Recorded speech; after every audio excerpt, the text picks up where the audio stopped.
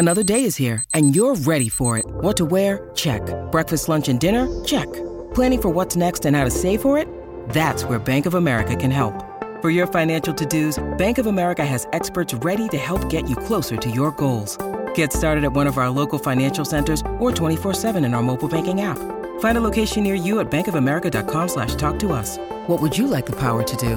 Mobile banking requires downloading the app and is only available for select devices. Message and data rates may apply. Bank of America N.A., member FDIC. This episode is brought to you by Shopify. Whether you're selling a little or a lot, Shopify helps you do your thing, however you cha-ching. From the launch your online shop stage, all the way to the we just hit 1 million orders stage. No matter what stage you're in, Shopify's there to help you grow. Sign up for a $1 per month trial period at shopify.com/special offer, all lowercase. That's shopify.com/special offer. This is the Winning Plays Podcast on the CLNS Media Network, the leading online provider for the NBA's winningest franchise. Hey there, welcome back to the Winning Plays Podcast with Brian, Rob, and Michael Pina. I'm Rich Levine. We hope everyone is staying safe and sane in these crazy times. In today's show, we're going to round up Danny Ainge's big virtual press conference this afternoon. Also, we're going to redraft the 1980s. But first, as always, please subscribe to this podcast wherever you listen. Give us a follow on Twitter. That is at Winning Plays Pod. Shout out to CLNS Media, Bet Online, doctors, nurses, grocery store, pharmacy, gas station employees, restaurants, food delivery, anyone who's out there putting themselves in harm's way for the good of everyone else. We love you and appreciate you. B-Rob and Michael Pina, nice to be back with you guys. B-Rob, you were on the conversation with Danny Ainge today. What was it? Was it a Zoom call? Will you break it down for us a little bit? Just a conference call. Yeah, we haven't had a Zoom call. A lot of other teams have done Zoom calls with players and coaches in all sports. The Celtics have not gone that route yet, and I think it'd be pretty cool to do it at some point just for the entertainment factor. But for now, we're on the old-fashioned conference call. Well, now the Bruins went viral with their the Celtics will have to probably jump on that. You would think, I think hockey players, personality-wise, are just like a hoot, if you will, anyway. But it would be funny. But I think you could say the same about the 2008 Celtics. So that is an opportunity that the Celtics. I mean, it'd be tough enough to track those guys down at this point, but that'd be a lot of fun if they could make that happen. Pino, would you like to be in charge of muting and unmuting Kevin Garnett in a 2008 Celtics team Zoom? That would be tremendous. I would definitely never press the mute button and just let it ride, but yeah, that's that would be a lot of fun. Tricked Ray Allen into coming into the call, and everyone just hangs up immediately. That could be it. That could be the opportunity. This is what you do. You get on, you say, Ray, hey, Wick wants to have a private Zoom with you. We want to discuss. We're actually going to retire your number. We want to lay down the groundwork for everything. We want to get a date on the schedule, on the calendar. Come on. And then once he hops on, everyone else is there. What do you guys think? I think you just gave away a great plan. And I saw Danny told you guys that all the questions sucked at the end of the press conference. Is that what happened, B-Rob? Yeah, so that was great. So the backstory to that was, I want to say, Steve Bulpett, who obviously goes way back with Ainge, midway through the call was kind of like, hey, for the next conference call we get, the Celtics are getting all these guest speakers to talk to them, which we can talk about, like LL Cool J, Mark Wahlberg, Myron Roll. You can 3 peas in a pod. Right, exactly. Like, what's we can debate who's like who there, but took a shot at Ainge, being like, hey, we can we get some cool guests like you guys are getting instead of Ainge, and then Ainge came back at the end of the call being like, man, these you guys talked about needing inspiring guests earlier, like, we need some more inspiring questions here. These questions are terrible. Which, to be fair to Ainge, was pretty true for most of the call. But it was pretty funny. How many guys were on the call? Do you know? Ooh, I think when I got on, it was like 25. So. Oh, wow. Yeah, it was a lot of people on the call. I mean, it was a joke, obviously, but it was still pretty funny. What was the biggest takeaway? I know he said that just in terms of draft prep. I mean, obviously the fact that there's no NCAA tournament, the fact there was no conference tournament, because I know that's a time when they all really hunker down. I think for the month of March in general, because they've kind of, the front office has done what they can, right? Like the buyouts are done, like you're not making any more trades. Like this season is in the books really in terms of player movement, so they really focus most of their attention on watching the college game. And this year that's not happening. And he said straight up that if they hadn't had a meeting with Rondo, they never would have drafted him. Yeah, that was probably the biggest, not table, but like biggest revelation from that, in terms of just the impact of in-person workouts and in-person interviews have for the Celtics, and I'm sure tons of other organizations. So, but at the same time, he also said, they got Avery Bradley in 2011 without any workouts, because he fell to them and probably wasn't working out for a team that late in the teens. So it does make things, much more challenging. You obviously have to go a lot more on just the film with these guys, and whatever feel you can get out of a Zoom conference call, which I imagine isn't that much, Mike. But at the same time, like, I feel like the Celtics, pulled draft brass, if you will, whether it's Mike Zarin, Austin Ainge, Dave Lewin, all those guys. They're very well connected. They network a ton all year long with college coaches and everyone, that has any kind of connection with these prospects. So I think this could, if anything, it'll probably like reward that kind of work more as they go here. Yeah, I mean, the draft is a year-round pursuit, and it's even more than that. I think just there's a lot of guys in this draft who they've had their eye on for years, like going back to when they were sophomores and juniors in high school. So it's not really even before that for a lot of them. And I also think a lot of the top prospects, you never know who could drop to where the Celtics have the Memphis Grizzlies pick, but like a lot of those guys didn't even really play a lot of college basketball this year. So there have been some injured top prospects that could drop. So I don't even know how much necessarily this past season would factor in. Obviously, you do want the interview process.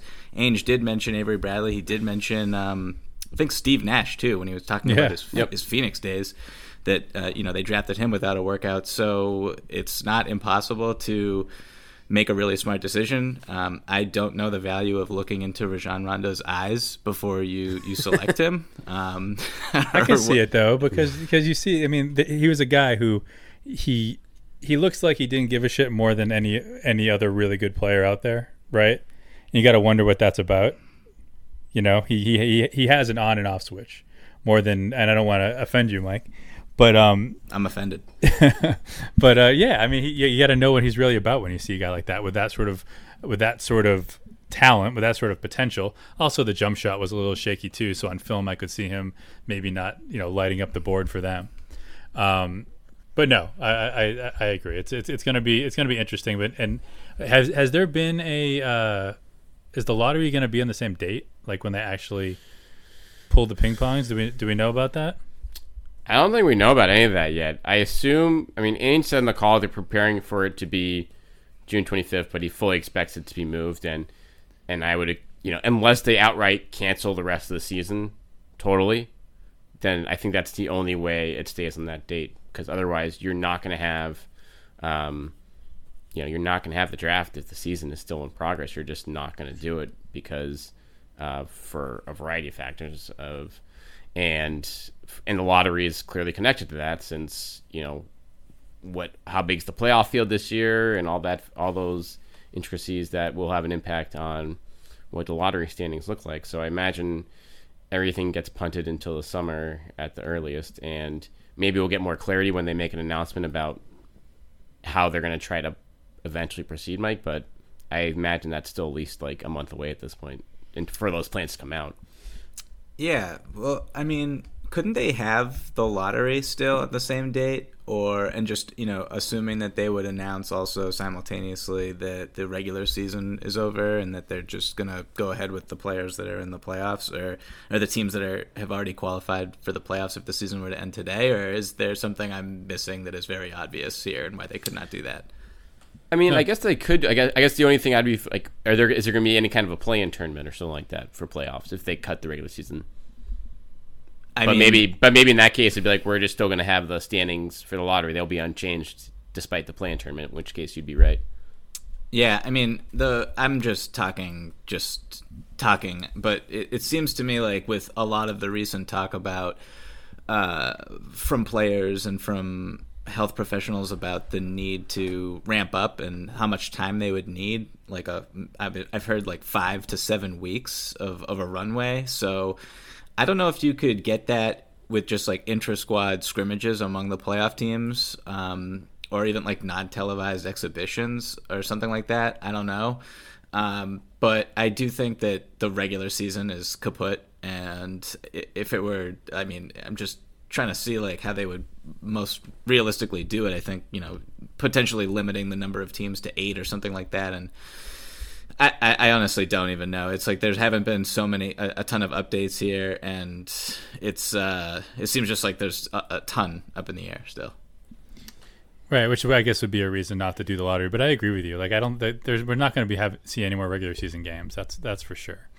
I wonder if they do it though. To your point, Mike, and like as close to on time as they can at that point, just to keep the NBA in the conversation, if you will, like the NFL is doing with their draft right now, like in the news cycle. They should do it on the same night as the NFL draft.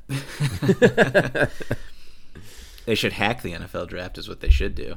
That's going to be a disaster, huh? Yeah, it's going to be terrible.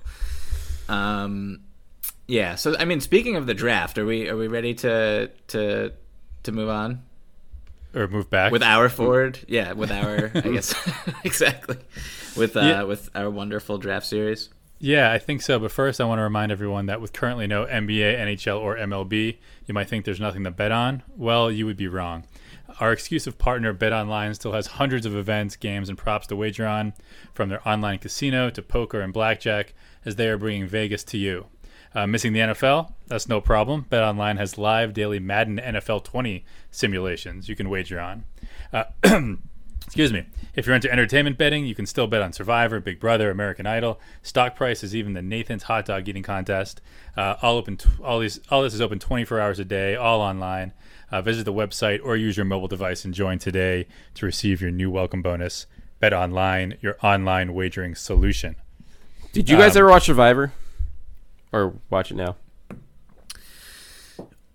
I have not. I watched season 1 when Richard Hatch won. Yep. I think in 2000, and I have not watched the season since. But I know it's still somehow like the number 1 rated show in America. It's still good. So I was like you. I watched it very early on, whenever that was, 20, 25 years ago. My wife, Kate, like never watched it until like 5 or 6 years ago, and then was kind of all in on it. And I got and I kind of hopped back on, especially and for you ran out of excuses with no basketball. Right. I mean, it's like, it's like our one main show, and I'll have to look at those odds. I was gonna say, hop on your online wagering solution and bet some Survivor props. But good quarantine time killer. I'm still it's funny that you say that, because I saw that every season of Survivor was released on Amazon Prime. And I was like, I've never watched this show. Don't really know anything. What's going on? Was Boston Rob a character, or was that real world? That's Survivor. Okay, this is how like out of the loop I am with Survivor. But I was like, might as well just like go back and rewatch it, because a lot of people love it, and I won't even know who won any of the seasons. Sure. So, and I've got a ton of time to kill. So might as well. I mean, when I'm not doing research for the 1980s Boston Celtics mock draft. I got time to kill, so it seems like a pretty good idea. You should live tweet every Survivor season. Twitter would immediately remove my account from their network, but yeah. All right, yeah. So should we do the lottery for this? Let's do it. I think. Can I just jump in? I did not bring this up with you guys beforehand on our text thread or anything, but the number 1 pick here is particularly valuable, I would say. Probably. How are we doing the draft order for this one? Is there any? Can we do a special? Is there any? I know I'm jumping like off the top rope and putting you on the spot, Rich. But do you have like any reserved trivia questions or anything like that? Yeah. So the only problem with that is that how do I get the number 1? Yeah, sorry, dude. I have a good. I have a good solution for that. What if neither one of us were to get the answer right? Then you would get the number 1 pick. Oh, okay. You like that? Yeah, sure. Do you actually have a question in reserve? Do you have like a Google Doc of just like I actually do, but I'm not going to use it. I'm gonna do. I'm gonna go with something that I just came up with, and it's timely. It's topical for what we're talking about. Okay.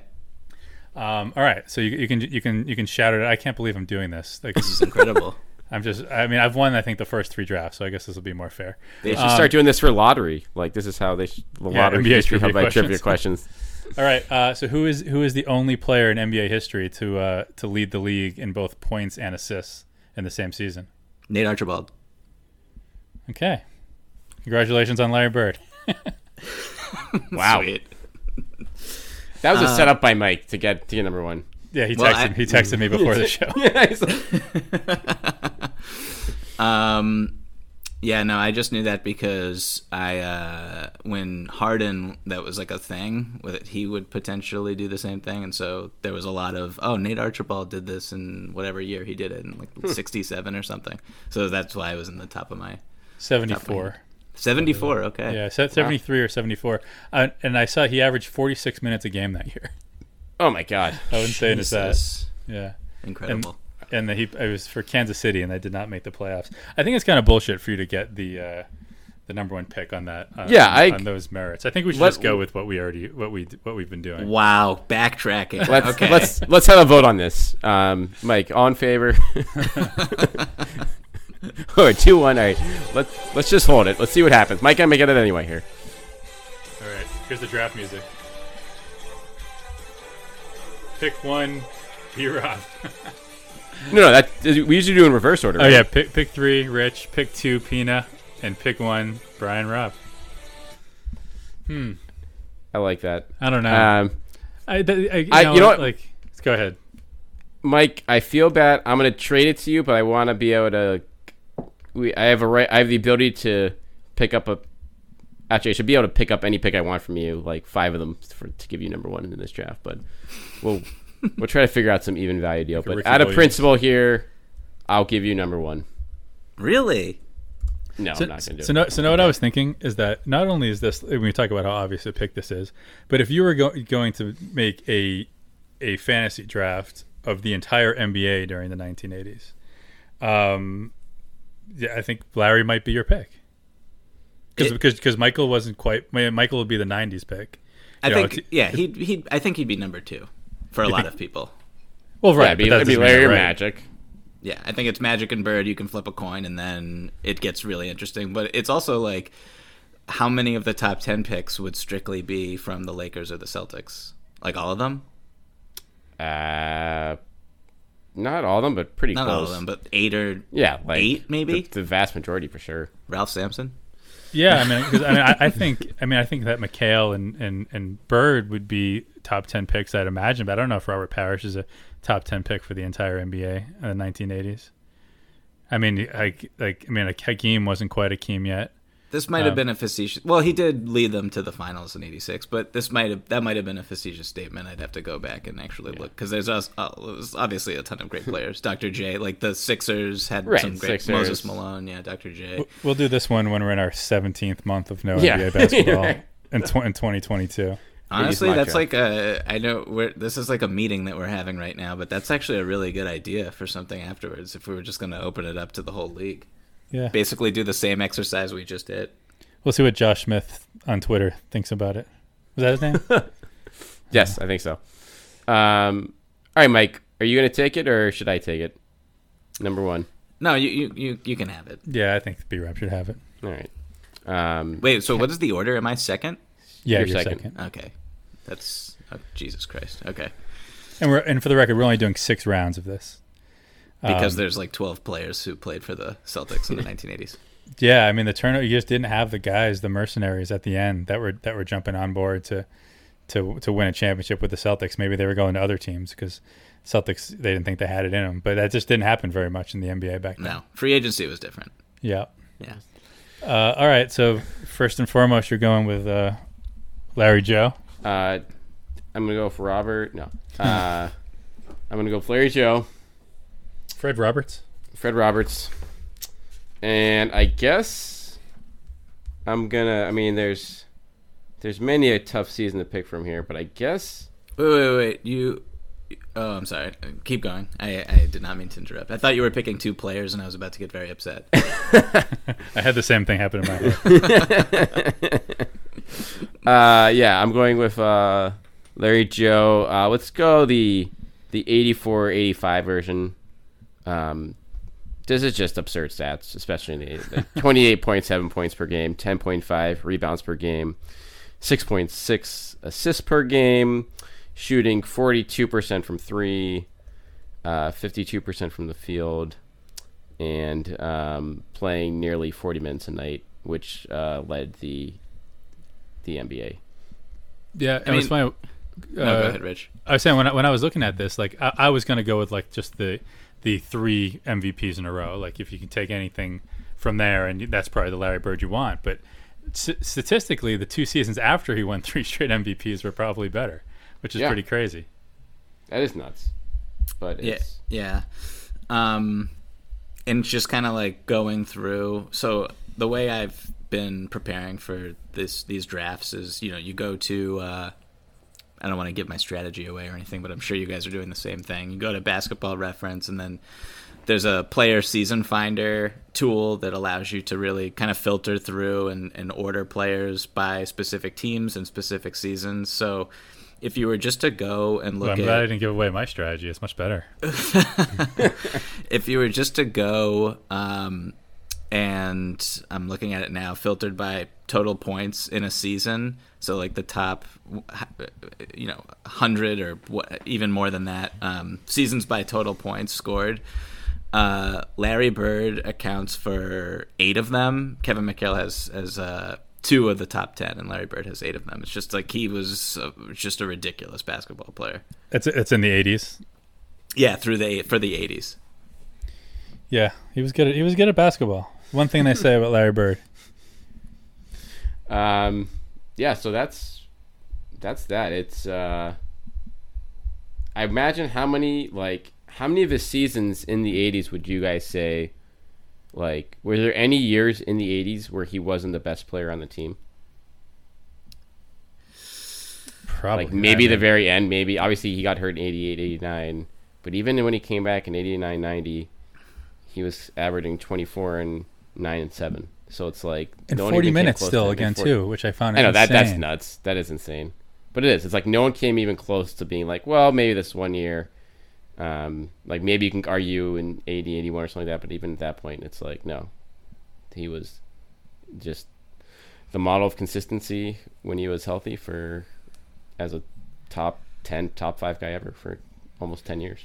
There's just like the fact that he entered the league at 23, the fact that I think I'm trying to like remember just like legendary Larry Bird stories, but like I'm pretty sure he broke his thumb or something playing like softball during an off season. I think after his rookie year back in French Lick.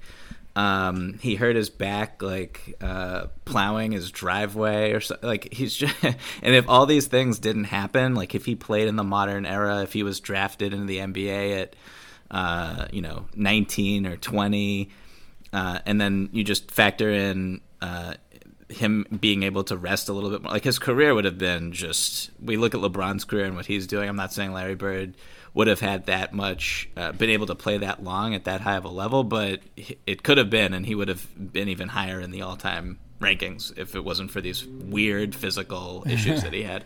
On the other side, like today's NBA, if he comes in at 23, they would have been like, ew, we're not drafting this guy. Yeah. he's elderly, you know what I mean? Like 23 years old, that's poison in the NBA draft. It was crazy, even in 91, 92, and from what I heard, I don't even think the Celtics like stayed over on road trips a lot of nights because they had to get home so Larry could just get treatment on his back and just be in. They were just taking such great care of him. He was still averaging 37 minutes a game in the 45 games that he played. Load management was just not a thing in the early 90s, in the 80s for sure. No, it wasn't. Okay. What's funny is that the second pick's probably just as obvious. So Pina, you can have that. Yeah, I'm going Kevin McHale. And it's kind of funny when you look at Kevin McHale's career, and like I don't think a lot of people realize how long he came off the bench for at the start of his career, and how he wasn't even he wasn't the number 2 option for a majority of what should have been ostensibly his prime, which is pretty hilarious also. But the year I'm going with, I think I'm gonna go 86-87. He leads the league in field goal percentage, averages 26 a game. He's an all-star. They don't win the championship, and I believe that's the season where he's playing in the finals and in the playoffs with a broken foot, and it's why he limps to this day so dramatically. But I think that was just statistically his best season. I mean, the year after that, which is kind of funny, averaging 37 minutes a game. He played 64 games, and he also led the league in field goal percentage, shooting 60.4%. So, when you think of Kevin McHale, you watch any of the highlights, you just see the best, one of the most. I mean, Charles Barkley called him the best low post player in the history of basketball. He had all the moves, all the tricks. Really good rebounder, underrated defender. If he wasn't on a broken foot, he probably would have blocked Badrick's baby hook. He's an all-time Hall of Famer. 14.8 win shares that year, which, to put in perspective, Bird's all-time high was 15.8 for a season. Just an absurd number for the second option on a team. A random Kevin McHale, I guess it's a fact that I always loved, is the symmetry of his points per game over his career. I don't know if you guys have his basketball reference page up right now, but 6 seasons where it gets better and better, and then he peaks at 26 points a game in 86-87. I'm looking at it now. And then it goes slowly down for 6 seasons until he retires. It's the most beautiful thing ever. If only every career was like that. Make all this a lot easier. The same happened with his minutes too, which is kind of nuts. Same pattern. Oh yeah. Wow. We got to get Kevin McHale here to talk about the graph of his. What would be we need a math major to tell us what that is. Is that a parabola? Is that a bar graph? I'm not going to talk anymore. I can't. Let's I'll stop. make an absolute fool of myself. Okay. But anyway, I'm going with Kevin McHale. Yeah, and so you went 86-87? Yes. Is that right? Yeah. And when you were talking about he led the league in field goal percentage that year as well. Yes, 2 years in a row. First team All NBA, first team All D. Pretty good. Yeah. All right. Now I have two really difficult choices. Do you think so? I think this is pretty. I think only one of these is pretty set, and the other one, I guess you could go a bunch of different ways. I feel like. So a Chief has got to be. I think Chief is safely. Yeah, I mean, we're playing I wouldn't NBA. Don't let him slip to Mike, please. Oh yeah, that'd be tough. I gotta take Jake Parrish, and I think I'm gonna do 81-82 Parrish. Just statistically, that would be. It's the only time he made a second team All NBA. He only made one other All NBA team in his career. That was a third team.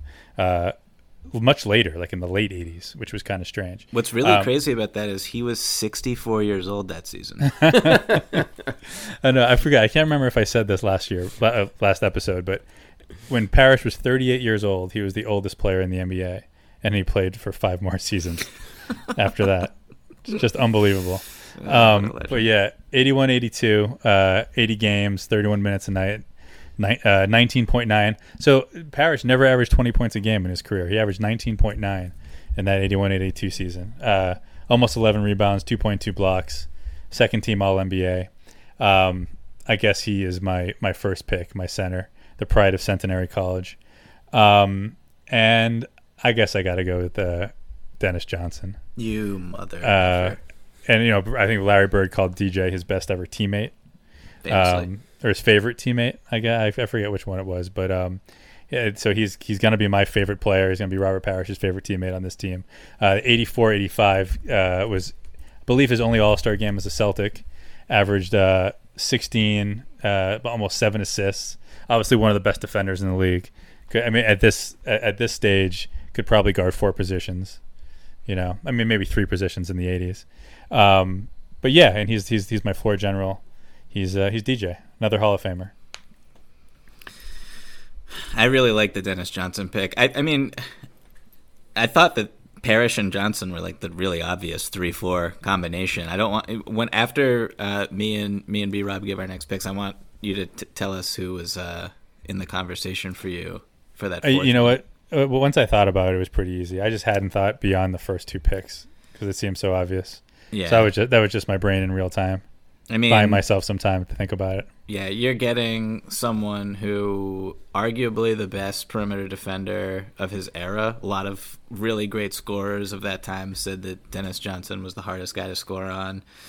As you said, Larry Bird called him his favorite teammate of all time, which is pretty wild, even though after doing research for this, we realized that he only had 7 teammates, which is really crazy. But yeah, no, Dennis Johnson, I mean, it's really funny because you get the guy who wasn't he played in a finals, and I think he was a leading scorer or a finals MVP. He was MVP, yeah. Yeah. So you don't get that player, but you get some kind of different, better, I don't know about better, but like a champion caliber Well, it's player. like you didn't get Kevin Garnett, from the Timberwolves. 04, yeah, exactly. So DJ it's like, and KG are basically the same player. Exactly.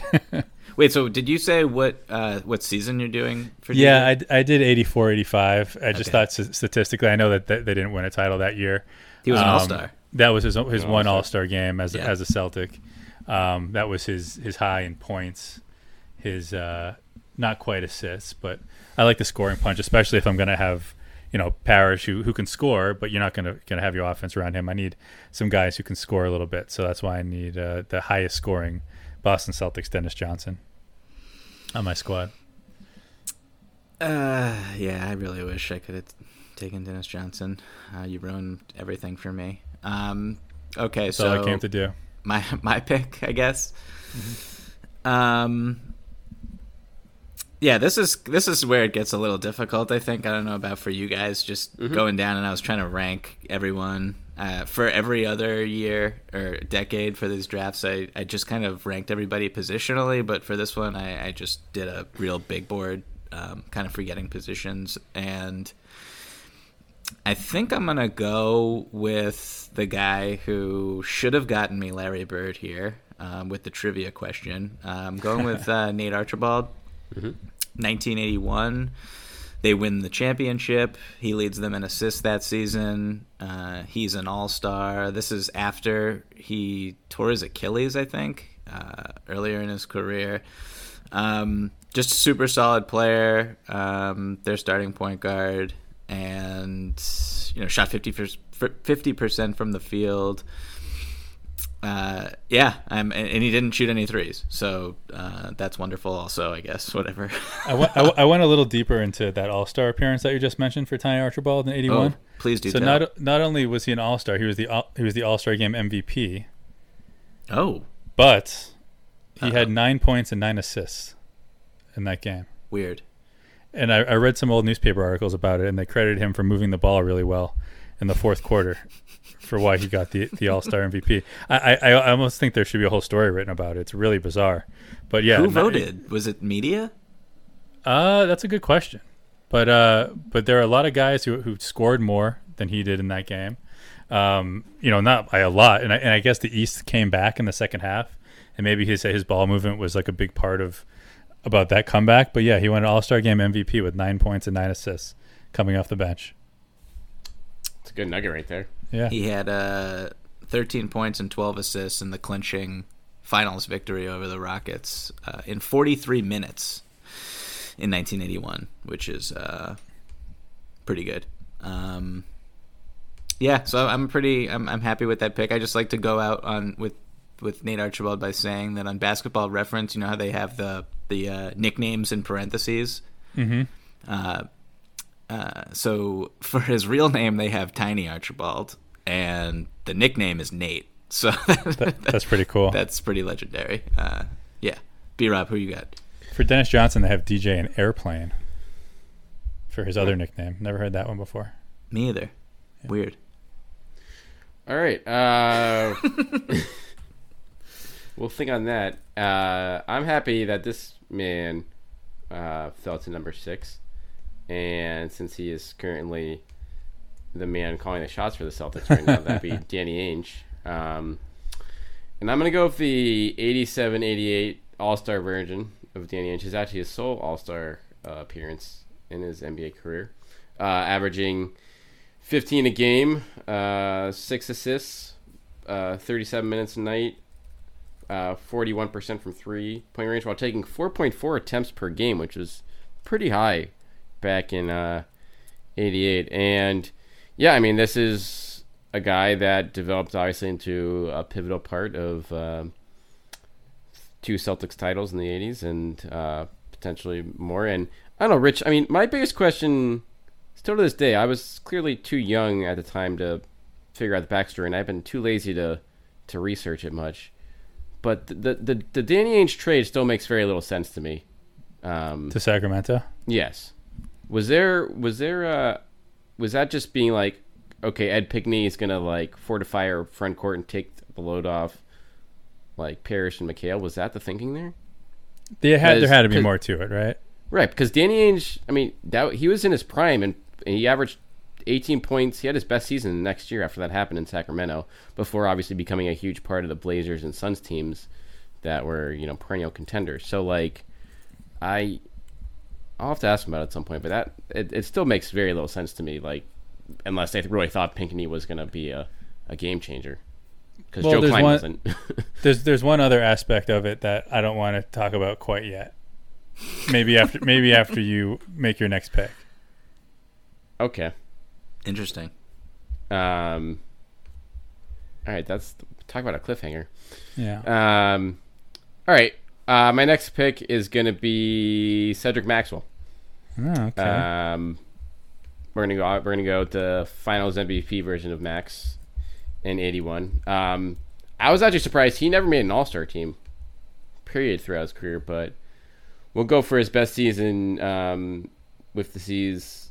We'll just go in that 81 campaign. He averaged 15 a night, shot nearly 60. Actually, 80 might have been 79-80. He actually led the NBA in field goal percentage, 60.9% per game. But we'll go with the Finals MVP version, 15 and 6. Just a great power forward, a great obviously match for Bird and McHale and the rest of that front court, and I'm really liking my team with those three. And once right now. Choked a fan in Philadelphia, I believe, or fought him with a shoe. I can't remember the story. I'm just gonna. I hope it's the latter. Yeah, it's a lot more fun.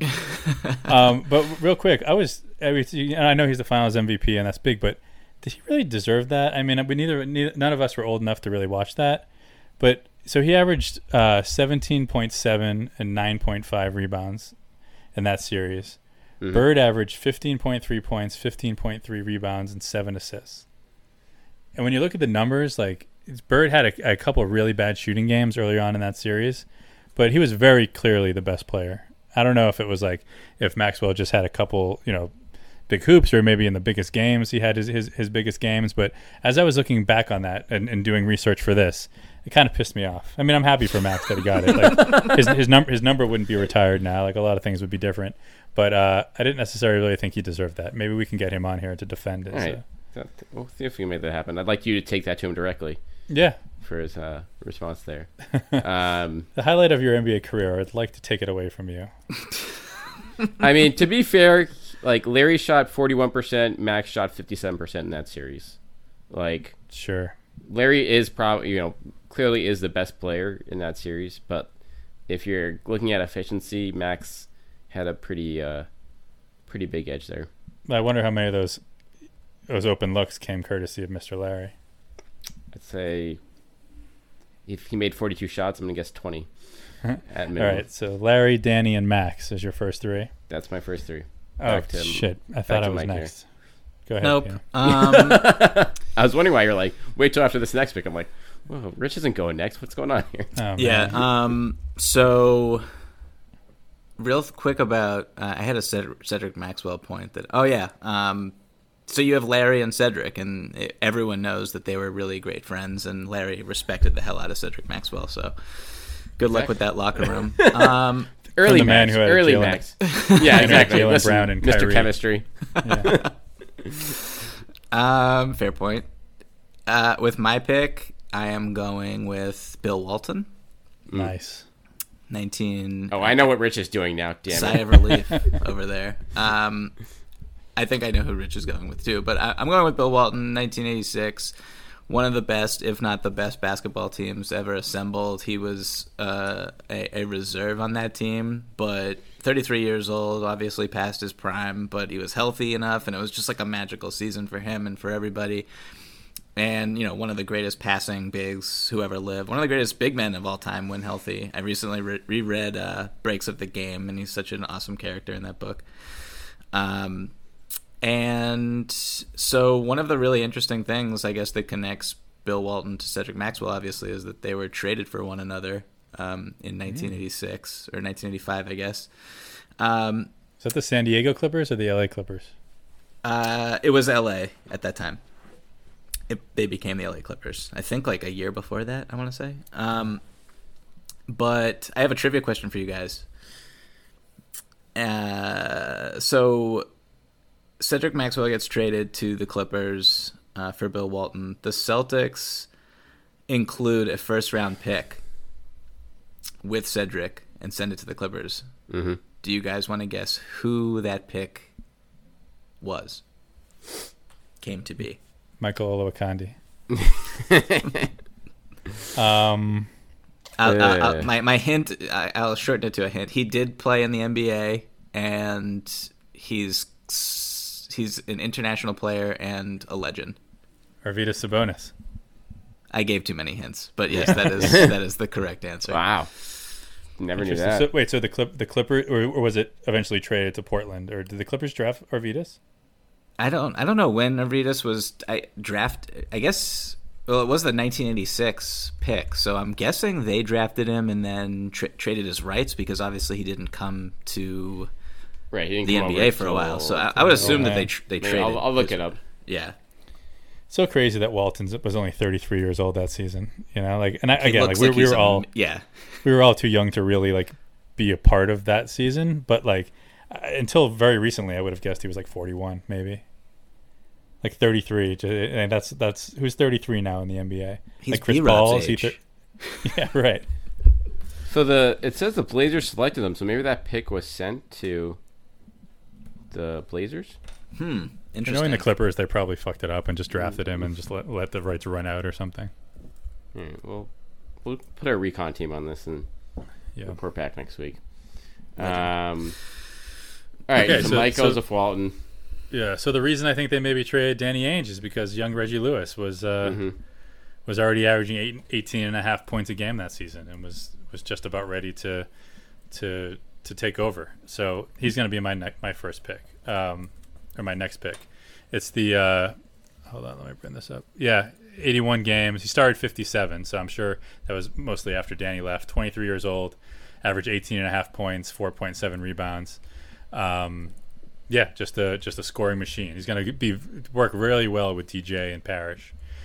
He will be the center of our offense. He's a little young, but I think he's ready for it. And then my next pick, I think I'm going to go with... This is tough. It is tough. So I have 3 guys. Yikes. I'm glad we're only doing 6 rounds here. I'm going to go with... we'll go with Gerald Henderson. Are you kidding me, dude? Damn it. Of course. I feel like that's an obvious... I mean, that's the right pick here. It's the right pick. 83, 84... 78 starts. This is the year he makes the big steal, obviously. 27 minutes a game, 11.6 points and 4 assists a game. I have a trivia question for you guys. Okay. So a few months after that steal, it's just funny that just the way that professional sports works. He makes the biggest steal of his life. He wins a championship with the Celtics. That fall, he's traded to the Seattle SuperSonics. For a draft pick. Who did that draft pick end up being? I know Bias. this. Yeah. Okay. Pretty Red trade Auerbach. there. Guy knew what he was doing. He did, except for that Danny Ainge trade. Yeah. So. Also the Tony Parker draft, but yeah, I mean. We don't need to talk about that. That's Joe Forte, right? That's Joe Forte. Yeah. I mean, pretty much the whole '90s. Let's be honest here. But. All right, so that's you took both there. You got Henderson And Reggie. and Reggie. Damn. Your lineup's looking pretty good on the wings.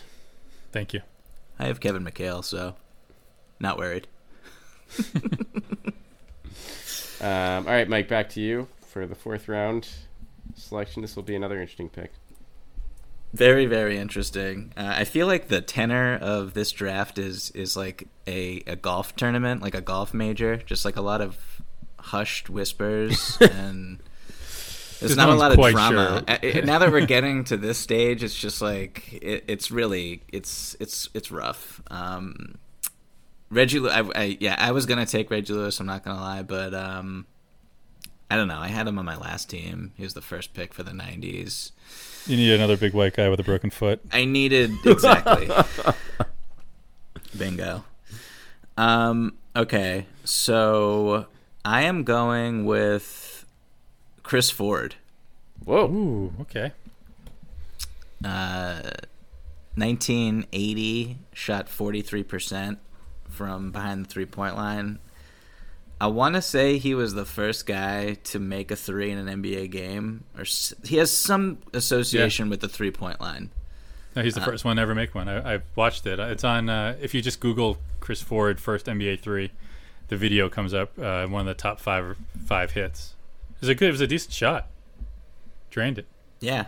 His nickname here is the Mad Bomber, which is pretty inappropriate, but shout out to Chris Ford. Averaged 11 points per game that season, and he was on the championship team. And I used to have a banner, like one of those championship banner type things. I was like, I'm blanking on what the actual word is here, like a not a penny, like those triangle flags. You guys know what I'm talking about?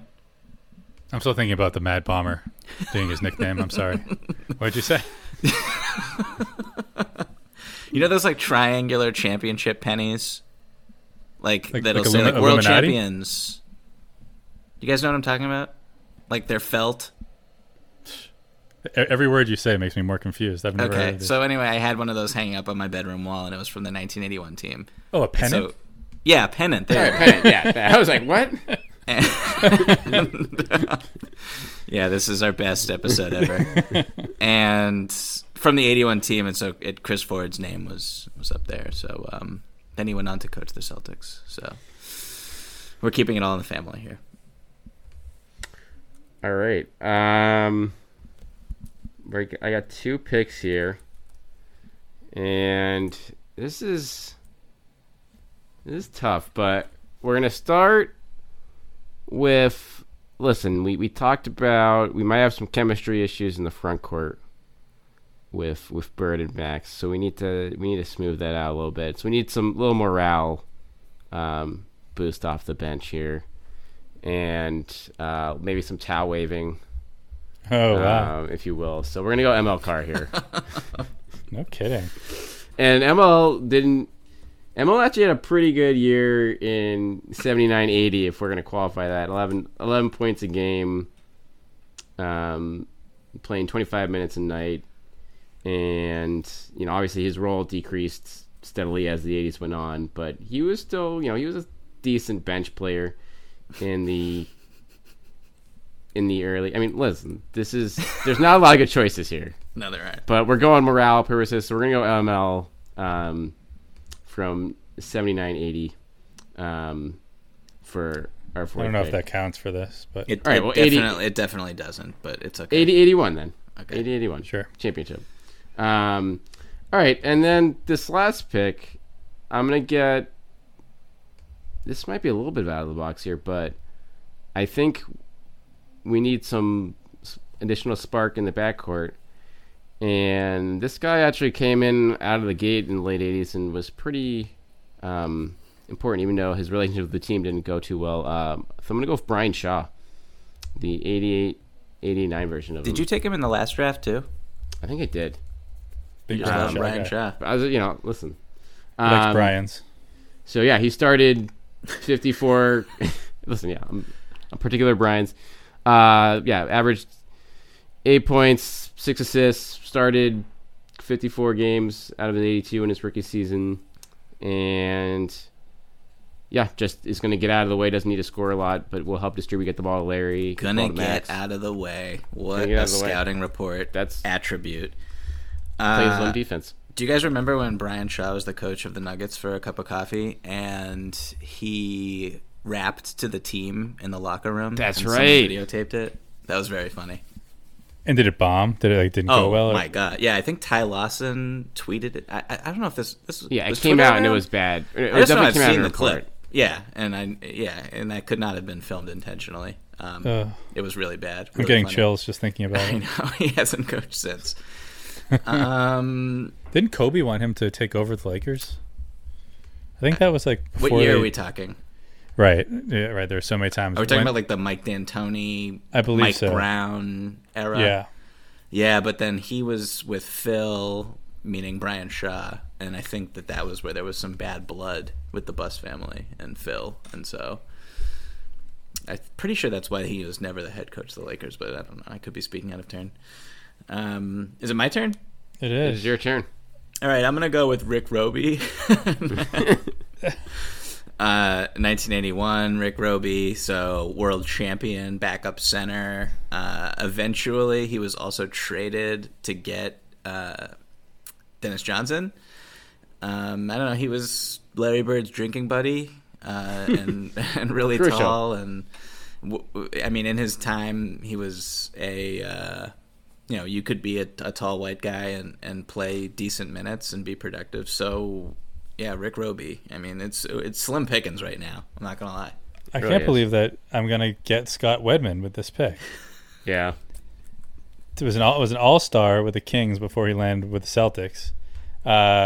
He started, so McHale missed about a month in that 85-86 season. Mm-hmm. And Wedman started, I think 19 games, was it? Anyways, he averaged 14 points a game for a starter as a starter for McHale. In 85, I believe the 85 finals, he went 11 for 11 from the field, which might still be a record. So he was a guy that basically he was a really great player in Kansas City. I think maybe the Royals or maybe the Kings.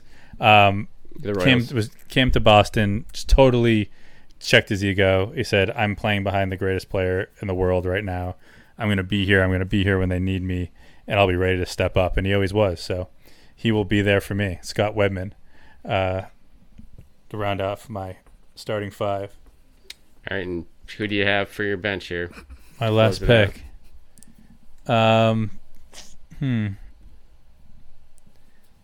I think that I'm going to go with another guy that you could... let me see. I need some size. Very tempted by Artis Gilmore. Greg Kite. What was he, like 40? Yeah. For the Celtics? I think 38. There's another guy that I thought was like 70 years old. Yeah. Who I'm now older than. Great facial hair. Yes, very classy. He played a bunch of years in the ABA too, I believe. But I'm going to go with, just to piss off Larry Bird on B-Rob's team, I'm going to go with Rick Carlisle. Larry's good friend. Damn it. Man, I forget, we talked about this earlier. Which one of you guys hadn't seen The Last Dance? Was it you, Rich? I've seen the first 3/4 of the Okay. first two episodes. Okay, that's a very confusing way to describe how much you've seen. Yeah. There's the footage of Michael Jordan during the I guess it was the 86 first round of the playoffs when he scored 49 in game one and then 63 in game two. Mm-hmm. And they had Rick Carlisle guarding him, and there was this one move where he just Jordan spins baseline and dunks and gets an and one, and it's one of the dopest moves that you'll ever see. And Rick Carlisle was his defender, and the camera zooms in on Carlisle's face right after the play, and he just looks like he wants to retire at that moment. And that's all I can. It's so weird, even seeing the Rick Carlisle that you think of when you think of Rick Carlisle is the bald coach with the suit jacket that's probably 2 sizes too big, but then Kind of a badass, just always kind of mean mugging. Yeah, rarely smiling. When he isn't smiling sardonically. And then you have this guy he's just so young, and it's clearly Rick Carlisle, but he's got the full head of hair, and he's getting trashed by Michael Jordan in the playoff game. It's pretty it was jarring to see. If not for that moment, maybe he gets his confidence boosts and he becomes a really good player and doesn't become one of the greatest NBA coaches of our time. You know, It's true. that move changed Everything a lot. happens for a reason. Yep. Is this my pick? It's your pick. Okay. I don't know how you're gonna follow up Rick Roby, but I know. I'm going with Kevin Gamble in 1989. I mean, we talked a little bit about, or I guess I gave my Kevin Gamble scouting report in our last episode for those who missed it, in that I don't recall ever watching Kevin Gamble play basketball. But wait, you said Larry set him up for all his shots. Larry's not on your team, so how's this going to work? Look, man, we've got Bill Walton and Kevin McHale front court, and that's what we're riding. I mean, these guys aren't even going to play, to be honest. Especially Walton was a great passer too. He could great passer. Yeah, so Kevin Gamble will be dominating on those baseline cuts when no one's looking. Yeah, I mean I guess like the numbers here are pretty terrible. He had like his 91 season was kind of like the quote unquote breakout for Kevin Gamble, but I'm just going 89-90, 14 minutes a game, 5 points a game. I'm so sorry, Kevin Gamble. You deserve more than this. All right, the final pick, Mr. Irrelevant of this All right, irrelevant Mr. draft. Gonna boost the backcourt a little bit more and go with a guy that won a title and made another finals appearance in the mid 80s. Quinn Buckner. I guess his best season in this, I saw like 82-83. He actually started 56 to 72 games. Averaged 8 points a game, 4 assists. You know, they were swept out of the playoffs that year, but was probably their top bench guy in the 84 postseason behind McHale. So, yeah, I mean, again, slim pickings at this point. Apologies to Greg Kite. Jerry Seasting too. Jerry Seasting, yes. Yeah. Those are the other two guys that didn't make the cut on my list. But yeah, Quinn Buckner rounds I have out some Quinn Buckner trivia really quickly Please. to bring us full circle. So Buckner was traded to the Celtics right before that 82-83 season. Mm-hmm. Who did the Celtics send to Milwaukee? No idea. Neither. Hall of Famer Dave Cowens, Oh, wow. who actually played a year with the Bucks. I had no idea. Really? Yeah. Damn it. Didn't Yeah, know I he was think still around. I think he mentioned that when I talked to him. Yeah, he hadn't played for the previous 2 seasons, but I think maybe that's when he was driving a cab around Boston. I know he quit and did that for a little bit. But yeah, 82-83 was traded to the Bucks and played 40 games from Milwaukee at age 34. So he just got like bored or something and then wanted to come back. I guess, or maybe Red was like, "Hey, we got a chance to get Quinn Buckner. Will you go play a few games for the Bucks?"